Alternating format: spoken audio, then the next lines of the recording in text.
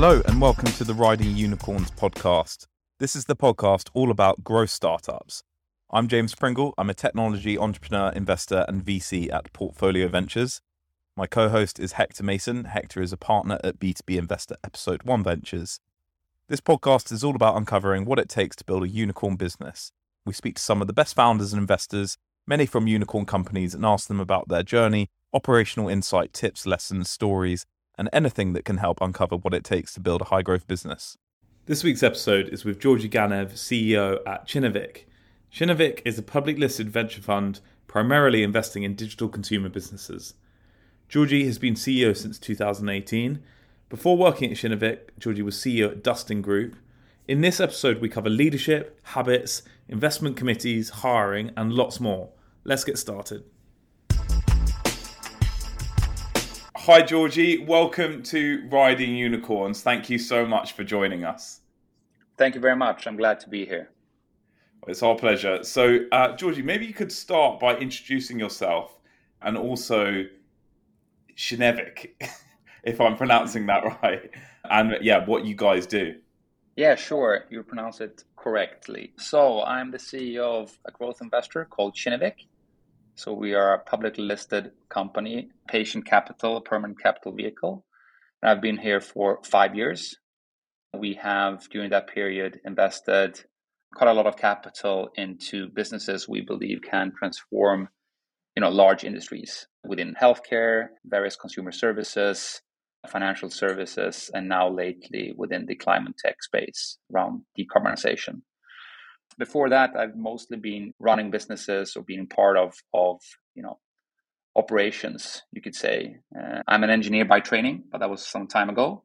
And I was part of starting a company once upon a time within speech technology, so voice recognition and text-to-speech. But that was probably 20 years too early. So it worked fine in theory, but without smartphones, it was not a service could be rolled out as we see today, but good experience. For sure. And I know Kinnevik through your investment in Omnipresent, which is one of the companies that we led at episode 1.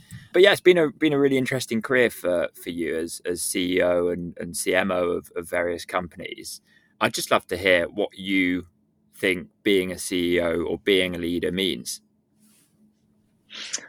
I mean, at the end of the day, I think it's about creating value for various stakeholders. Firstly, obviously, shareholders, but it's also about, I think, finding out how do you create that long-term value. You need to have engaged employees. You need to take the right strategic decisions. You need to be able to make that trade-off between kind of, again, short-term and long-term priorities. So it's guiding, I would say, a company through that journey. And that includes all sorts of challenges. And mostly, I think it's about sticking to the plan once decided, but yet being open enough to adapt when needed. So it's maybe a fluffy way of describing it, but I think as a CEO, especially in an ever-changing world, it is really to have one foot at the gas pedal at the same time being very very clear that sometimes you need to break and to take a view, recalibrate, and then continue, pushing forward again. So that is probably how I see it. And how different is it between different organizations? I mean, you've been being CEO of Kinnevik is, I would imagine, quite different from being CEO of a speech technology company. So how, or do the principles remain the same? No, I think it can be quite difficult. I mean, overarching principles, might be the same in terms of creating value for your customers and of course to shareholders. Because obviously, if you don't have a product that you can sell, there's not much of a business, right? So that remains the same. What I think is quite different, if I compare to my previous role that I had before I joined Kinnevik, that was for an e-commerce player that we grew from a couple of 100 million euros to over €1 billion, driving kind of sales and optimizing sales every day. It's very kind of clear that what you do today, the decision you take today, you get feedback from it's a very short feedback loop, if you will, right? Whereas if you're looking at a company like Kinnevik, the way you lead is through kind of indirect actions. rather than direct actions when it comes to business decisions. So the feedback loop tends to be much longer, and it's not as easy to kind of recalibrate. And also, for that sense, the complexity typically increases, right? And you have multiple kind of strategic decisions to take every day that might not actually be something you can evaluate until years ahead. So from that perspective, I think it's different. It's very different how you kind of act as an organization and therefore as a CEO compared to in a more operational business. But the kind of overarching goal remains the same. Yeah, absolutely. I think we all in the venture space, struggle with that long feedback loop sometimes, particularly people starting in their career. What habits have you learned along the way that maybe you didn't do initially as a CEO, but that you do now that you think help you in your role? I think there are a lot of habits that I think are important, and some habits you don't want to have, right? So it's difficult to just mention a few. I think it's a lot defined by kind of the tasks you have in front of you and probably your combined experience with the broader team, because this is not a one-man show at the end of the day. It's a set of people that hopefully create some diversity of thoughts and a better decision-making process. So I think maybe what I've learned over the years is that you need to find a very good balance, a delicate balance almost, between top down and bottom up. So being very clear in what you want to achieve and the kind of, again, overarching objectives, but at the same time empower people with accountability, with the right responsibility to create some sort of contribution or plan to deliver on those objectives.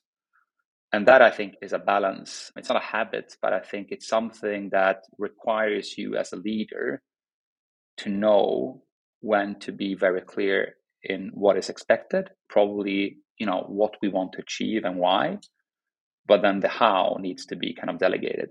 So you get the engagement from everyone else. And I think that is something very similar between a board and its management, that the board who represents the shareholders needs to be clear in what is expected, but at the same time, the management of a company and the team needs to be empowered to also deliver on that plan and define that plan and recommend that plan. So that's something that I think is extremely important. And I don't think you will be complete, for that matter, in how you do these things. It's a kind of an iterative process to continuously learn and become better. You talked there about the vision and the direction, the sort of big level thinking versus the sort of more day-to-day. How regularly should a leader be communicating the big vision stuff? Is that something that needs to be brought up weekly, monthly, quarterly? How frequently do you refer back to the sort of overriding mission when communicating with the team? I think mostly what leaders do is that they underestimate the importance of communication. And I think I once heard that first you need to tell people what to tell them, then you tell them, and then you tell them what you told them. So kind of not being afraid of repeating, because if you are starting to get bored to hear again what you have said to people over and over, then probably you can do a little bit more. So I think the simple answer is that I think you need to communicate, even if the plans are not changed, because people almost expect things to change because there's so many things that are changing around us. And I think as a leader, you need to realize certain things has to change because of different circumstances, but some things need to be constant. And to repeat that message and reiterate also what's being constant, I think is equally important. Not only what you add or what you change on top of what you're already doing, but what you also plan to stick to. And for that matter, what you will stop doing. I think it's super interesting that, you mentioned having lots of, great diversity of thought in a team. And I think it's super important. And we talk about it a lot at episode 1, and particularly in the context of making investment decisions. But like the same goes for strategic decisions as a company. And I just wonder, we all need to find a healthy balance of challenging each other and having that diversity of thought, and actually not putting each other off and making it too difficult for people to get their ideas through and to support an investment in a company or support a strategic decision. How do you think about getting that balance right so that people aren't sort of pushed against too hard, and they can, there's the right amount of pushback, but people can get things through eventually? I think this is a very important question, because sometimes what you mix up is allowing everyone to ask questions or to give feedback with trying to find some kind of consensus or alignment around every question. And that to me is necessarily not the same things. I think in a decision-making process, to allow every question being asked before you take the decision, not afterwards, when you hear things like, yeah, I was thinking about that, or I thought that when we heard this proposal, but I didn't say anything. That's the worst thing ever, right? You want people to speak up, you want people to challenge. But if they expect that their input will be taken, or let's say if they always expect that their input would change the decision-making process or the decision, that is probably not the way I see it. It's important to take that into account and to discuss and debate and encourage people to not only be contrarians, but to actually be very clear that this is my view and this is the risk I'm seeing. Or, on the contrary, why you have such a conviction in a matter, and present new facts if there are facts. But then you also need to trust the actual decision-making process, that on the balance, we will come to a conclusion. And that might not be the same thing as trying to find that, that consensus. And being a Swede, I think, unfortunately, we're good at the first thing, but we're not as good at the latter. Yeah, I think I certainly often find it's just about challenging that conviction, and it can be quite an instinctive thing to know when to stop with that challenging, because at the end of the day, we have to rely on ultimately hiring smart people, having smart people around us who can make good decisions. But it's almost just testing someone's conviction in a decision is, I think, quite helpful. Yeah, it is. But I think you also need to make sure that you have a high degree of psychological safety, so that people can show vulnerability and people can actually expose themselves, saying that we might not have all the questions or the answers, for a particular question. Because if you have a culture where people are challenging by just saying one, extra time, are you really, really sure that you want to do this? I mean, that's not really helpful, is it?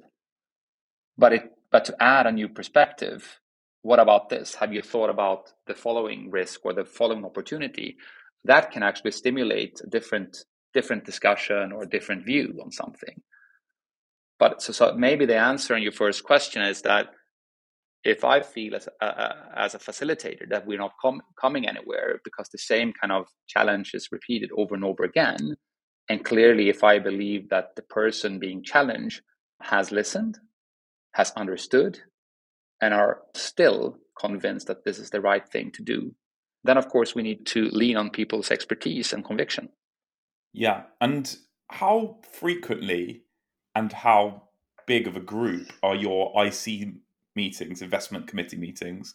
And are you involved in those? Do you chair them?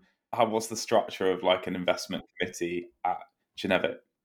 It's like two things here. It's like a funnel, right? So in the top of the funnel, I would say we gather a bunch of people to get all the perspective. But the further down you come in the funnel and the closer we come to an actual commercial decision, the fewer people will be in the room. And the last kind of decision point is me and two of my most senior investors, kind of co-head of investments. Because again, what I'm afraid of is to have that type of consensus-driven decision process, which is not necessarily the best way to take a decision like an investment opportunity or to decline. But on the other hand, I would like to kind of combine that by having as many different views as possible before we come there. So we have actually looked at things from all different angles. So that's basically how we run it. And ultimately, I'm the one kind of sharing this body, but I think it's we try to run it, or at least I try to run it in a way that everyone can speak up in that group, independently of position and responsibility. But this is difficult because at the same time, once again, it's this balance, this delicate balance about top down and bottom up I referred to earlier, right? You want an organization that is as aligned as possible, but yet you want to have a broad view on things. And how do you end up not having an endless debate of certain things, but also come into action? So I think it's very important. Maybe what's even more important is to not end up into a blame game situation. I think that's probably what can hurt or destroy any culture in any company, no matter if it's a kind of investment firm or anything else, that you don't learn from your mistake, you don't discuss your mistake, but you try to find who actually did the mistake. And that should, of course, be clear because it comes with accountability. But probably if you're afraid of doing mistakes as an investor, I'm certain that you will never find the home runs either. So instead, we have done plenty of mistakes since I joined Kinnevik, and I think we could spend even more time in kind of scrutinizing what we did wrong and what we learned, but also remember to actually look at what has gone according to plan or even better, because you can learn from those cases as well, right? But that's the open climate you need to ensure you have. And it's difficult in any high-performing organization with people that would like to see themselves as winners. That's what we're here, right? We would like to do the best deals and we would like to be the best firm and so forth. And that drives a certain behavior that I think is extremely powerful. But on the other hand, you need to kind of nurture the other side of the culture as well.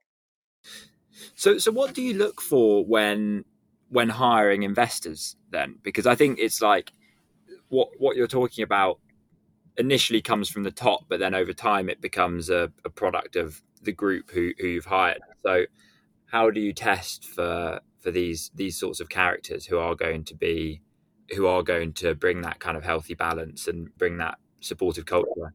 I mean, first thing I would like to say is that we don't believe that there's one type of profile that we are looking for. We would like to see this, as a kind of great mix of a bunch of people instead. So one way of looking at this is, of course, to define that perfect profile and only hire people with those kind of capabilities. We don't think that is the right way. So we rather would go for some people with some degree of spikiness, that has a profile that is interesting and is complementing the entire team. But of course, there are some kind of common denominators that we would like to see across the board. And that would be first that you are curious. I think it's very difficult to invest as we do in something that is partly or totally kind of ahead of the curve. So looking at Kinnevik in the past, we were early on in challenging the kind of the telecom monopoly in Sweden and media. We were kind of pioneers within e-commerce with investments like Avito in Russia and then Zalando that became maybe our most successful investment. We were quite early into the healthcare space, to name a few, right? Without being curious, I think it's very difficult to ensure that you have that drive in the organization. That's one thing. The second thing, I think you need also to be able, I think, to kind of switch, I call it hats. So from being positive to negative, from, changing the way you look at things. Of course, you have people in your organization that some would say this person is typically more positive than negative. That's fine, but then pair that person up with someone else, being maybe more skeptical. So I think that is a way to kind of handle it in a group. But I think it's important that everyone on an individual basis also can switch between these views and understand that during a investment process, you will basically go from being extremely positive to quite really negative, depending on what you hear and what you read and what you see. And the third thing is to not being afraid of failing. Because I think that the worst thing that can happen to an investment, professional or a group is that you're, more afraid of failing than being a potential winner. Because at the end of the day, when you have kind of reiterated that business case for the fourth time, You just need to give it a go and say, either we do this or we don't. And that conviction can, of course, partly be based on what you have in your actual business case, but it need also to be filled with experience. And today, what I've seen, not being that long in this business, but I've seen more and more people that are probably leaning in or out in a case, depending what others, so not even people within your own firm, but what other firms think about a certain case. So you create this kind of noise that is either, positive or negative around a certain things, and you don't go back to your own conviction, your own case, and your own team, because it feels, of course, much safer to say that, I trust them and they think this is a great thing. And of course, that creates the FOMO syndrome or similar things. And I think that's very dangerous. Yeah, totally agree. I just want to change tack a little bit. And it's always good having late stage investors on the podcast because I'm surrounded by early stage and so broadly is James. I mean, the founders who can take a company from 0 to 1 are often quite different from the ones who can go from 1 to 100 or 10 to 100 or whatever. And there's probably only quite a sort of small overlap, quite a rare overlap of profiles who can go from 0 to 1 and 1 to 100. And so I just want to kind of understand how you guys look at founders and whether you care about the founder being the CEO when you invest. Because, sometimes there are amazing people going to from 0 to 1, those hacky sorts of founders. Is that something you look at, or are you perfectly happy to invest in companies that have brought in a new CEO as the company kind of goes from very hacky to actually needing a real leader as they scale? I mean, I'm a hired gun myself, so it would be stupid of me to say that you can't be hired as a CEO, right? But jokes aside, and we, of course, would love to see that the founder is the CEO, also when the business becomes more of a growth assets beyond basically one, as you say. The important thing as the founder, they understand that there's a transition between being a founder, from being a founder to being a CEO. And I spoke with an extraordinary entrepreneur and founder and CEO, Daniel Ek, at Spotify. And I think he said that when he did that transition, he realized that as a founder, you were there to basically come up maybe with the idea, to test it, and to set the culture. That was the main responsibility of being a founder. But then it became a job that you almost kind of apply for. And you need to challenge yourself and say, am I the right person? Do I have what it takes? Do I want to have this role? And if yes, you need to take that as seriously as anyone else coming in externally. So you can't pull the founder card all the time, being the CEO. No way. You're the CEO right now, and you need to respect that. It's a job. And how you execute on that journey, I mean, there's no blueprint, right? Because there's so many different companies and challenges and so forth. But you need to be open to develop your skill set. If that means you need to go and ask other CEOs that you admire, or having a mentor, or leadership training, whatever it is, that's fine, as long as you see that there's a difference between the CEO role and being a founder of a business.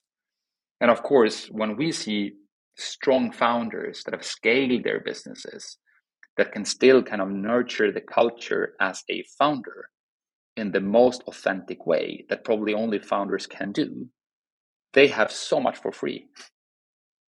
And if they can combine that by being a good CEO, an excellent CEO, an appreciated CEO, I think it's a slam dunk. But again, should we see a founder that comes to a conclusion that is better that the company gets an external CEO, we wouldn't run away either. It very much depends on what role will that founder continue to play. Why is that founder giving the baton to a CEO? And of course, more importantly, do we believe that the CEO has enough skin in the game, a long-term view, etc.?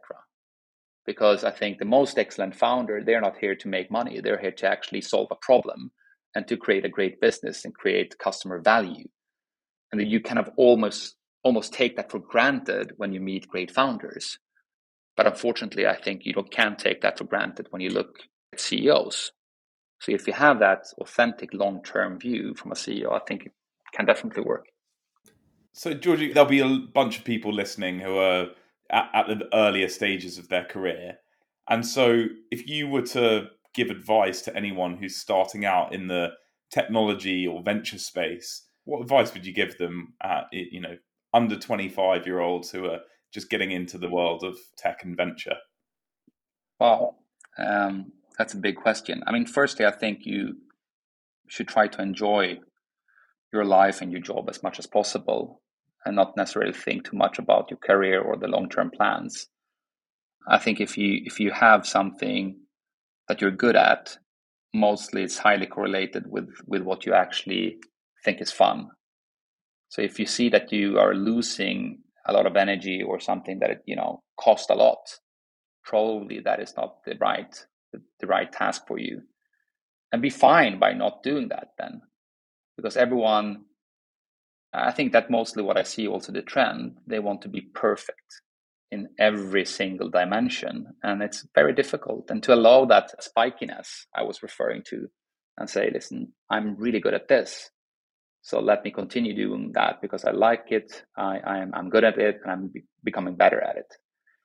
Because if you try to kind of lay that perfect puzzle, I think you'll end up in being average rather than someone that is excellent in something. That's one thing. The second thing is that all those things are changing very fast around us. And there are so many things coming, it's like new technologies every year, or let's say more than every year, more frequently than every year, but things are happening so fast. I think you need to combine that with some patience because it's not possible to develop that fast as a human being as the market might adapt, technology or launch the different features and so forth. And sometimes I think we underestimate how valuable it is to do something for a longer period of time and to go through, different type of cycles and to understand. I mean, that's what we are in now. Quite difficult market when it comes to sentiment for growth stocks or growth companies in general. And I'm not sure that some people today realize how valuable this is, what we're going through now. What we will learn, the coming 12 to 18 months and the past year is probably what will define good companies going forward and good employees and good people. That's a good time to come in with a question that I was going to ask later, but it's just about market sentiment at the moment. And we as VCs hear about it all the time and we're surrounded by it, but a lot of our listeners will be working in startups and probably less up to speed on exactly what's going on. But I think everyone's basically heard that VC is crashing, that startup valuations are crashing, and some of that is a reality, some is blown up partly by the press. But we've heard enough about the negatives. So what excites you about VC at the moment? What do you think are the opportunities presented by what's going on? Yeah, but I mean, firstly, I'm lucky enough to have seen kind of the IT crisis. I was part of it, right? So we founded this business within speech technology exactly around that time.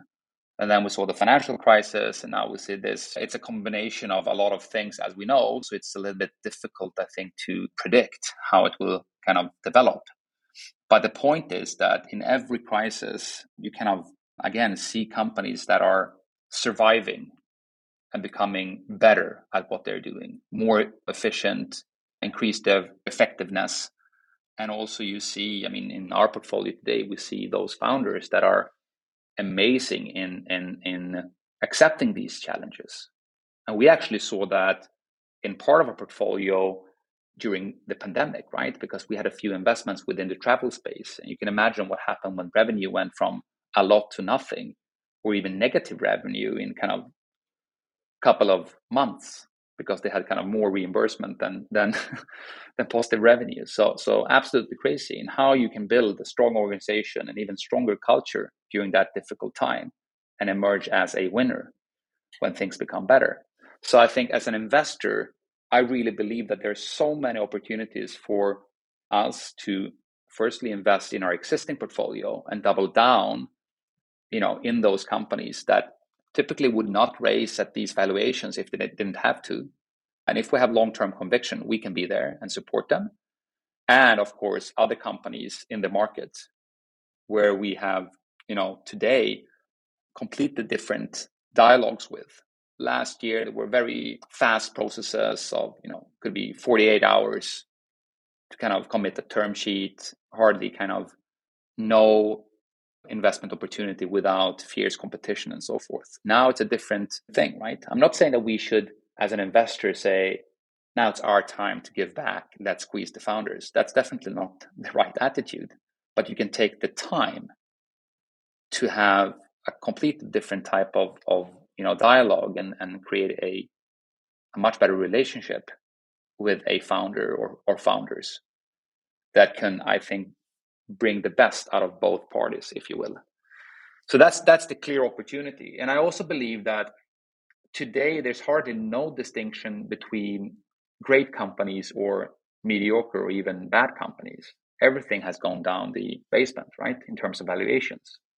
And maybe some people would argue that was the case last year, but the other way around.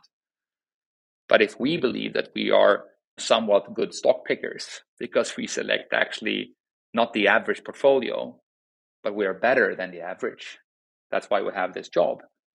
This means that we could both kind of, as I said, double down in the existing companies and select a new set of companies right now. But you need to be long-term. You need to have the perspective of being ready to wait for this market. I wouldn't use the word bounce back, but to become somewhat more sober than just to say that everything is extremely negative. Yeah, and I think that's one of the good and bad things about venture is that it is a longer term outlook. So when we're making investments now, although it's a tough market, and you obviously, for us at early stage, we have to be aware of what is the valuation going to be at the next round, and have they got enough runway to hit the numbers for that round and everything. We are also taking a sort of 7+ year view on this business, and so you're trying to still back good companies that are still going to be around, but are going to just ride that wave for that long. Kinnevik, you guys do quite a lot of consumer investing. You mentioned healthcare and fintech and stuff like that. I just wanted to sort of ask quite a simple question around, there are some things that you can look at on a consumer business like LTV CAC ratios and total addressable market and things like that. And if those numbers look good, then it feels like a bit of a no-brainer. But what is the sort of art side of investing in consumer? I think this is an area where you also need to have a balance, right? So at the end of the day, we only invest in companies we believe have healthy business model and a clear path to profitability.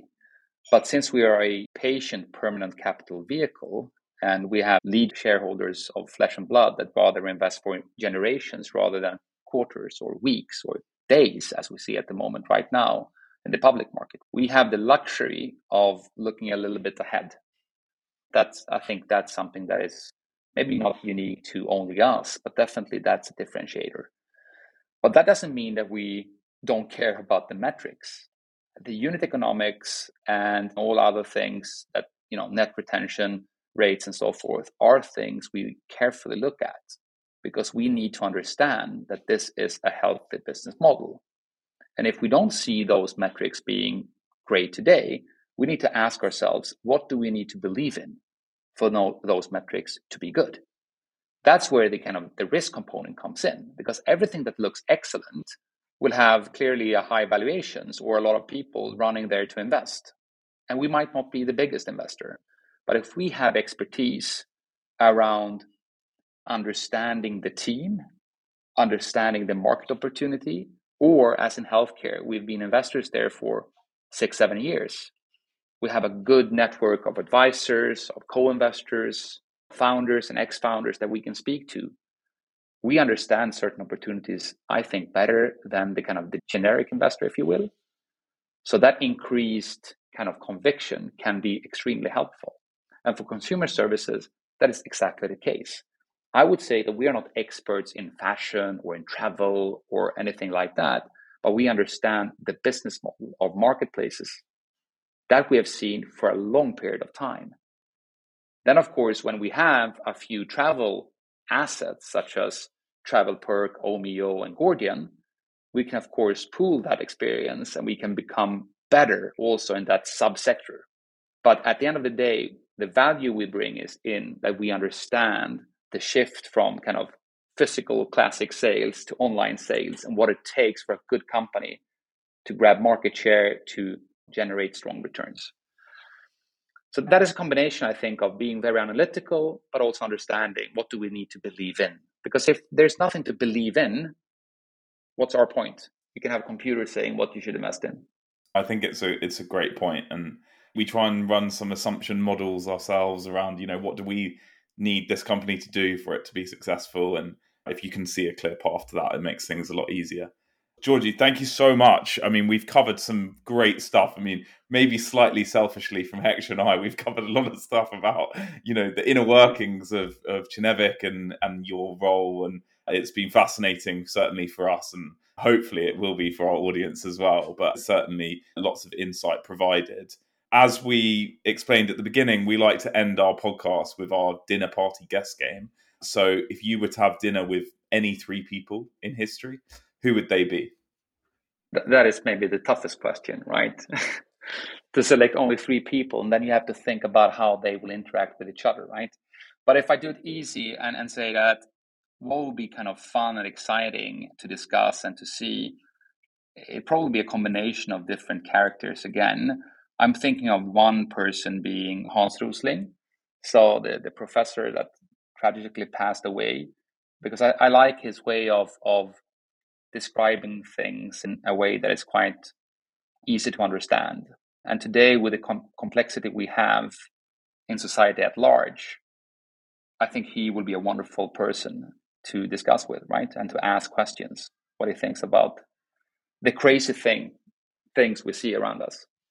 A second person would be Ada Lovelace. I don't know about her, but she could be the first kind of programmer or first coder ever. So way before we had computers, she defined an algorithm that a machine was supposed to run.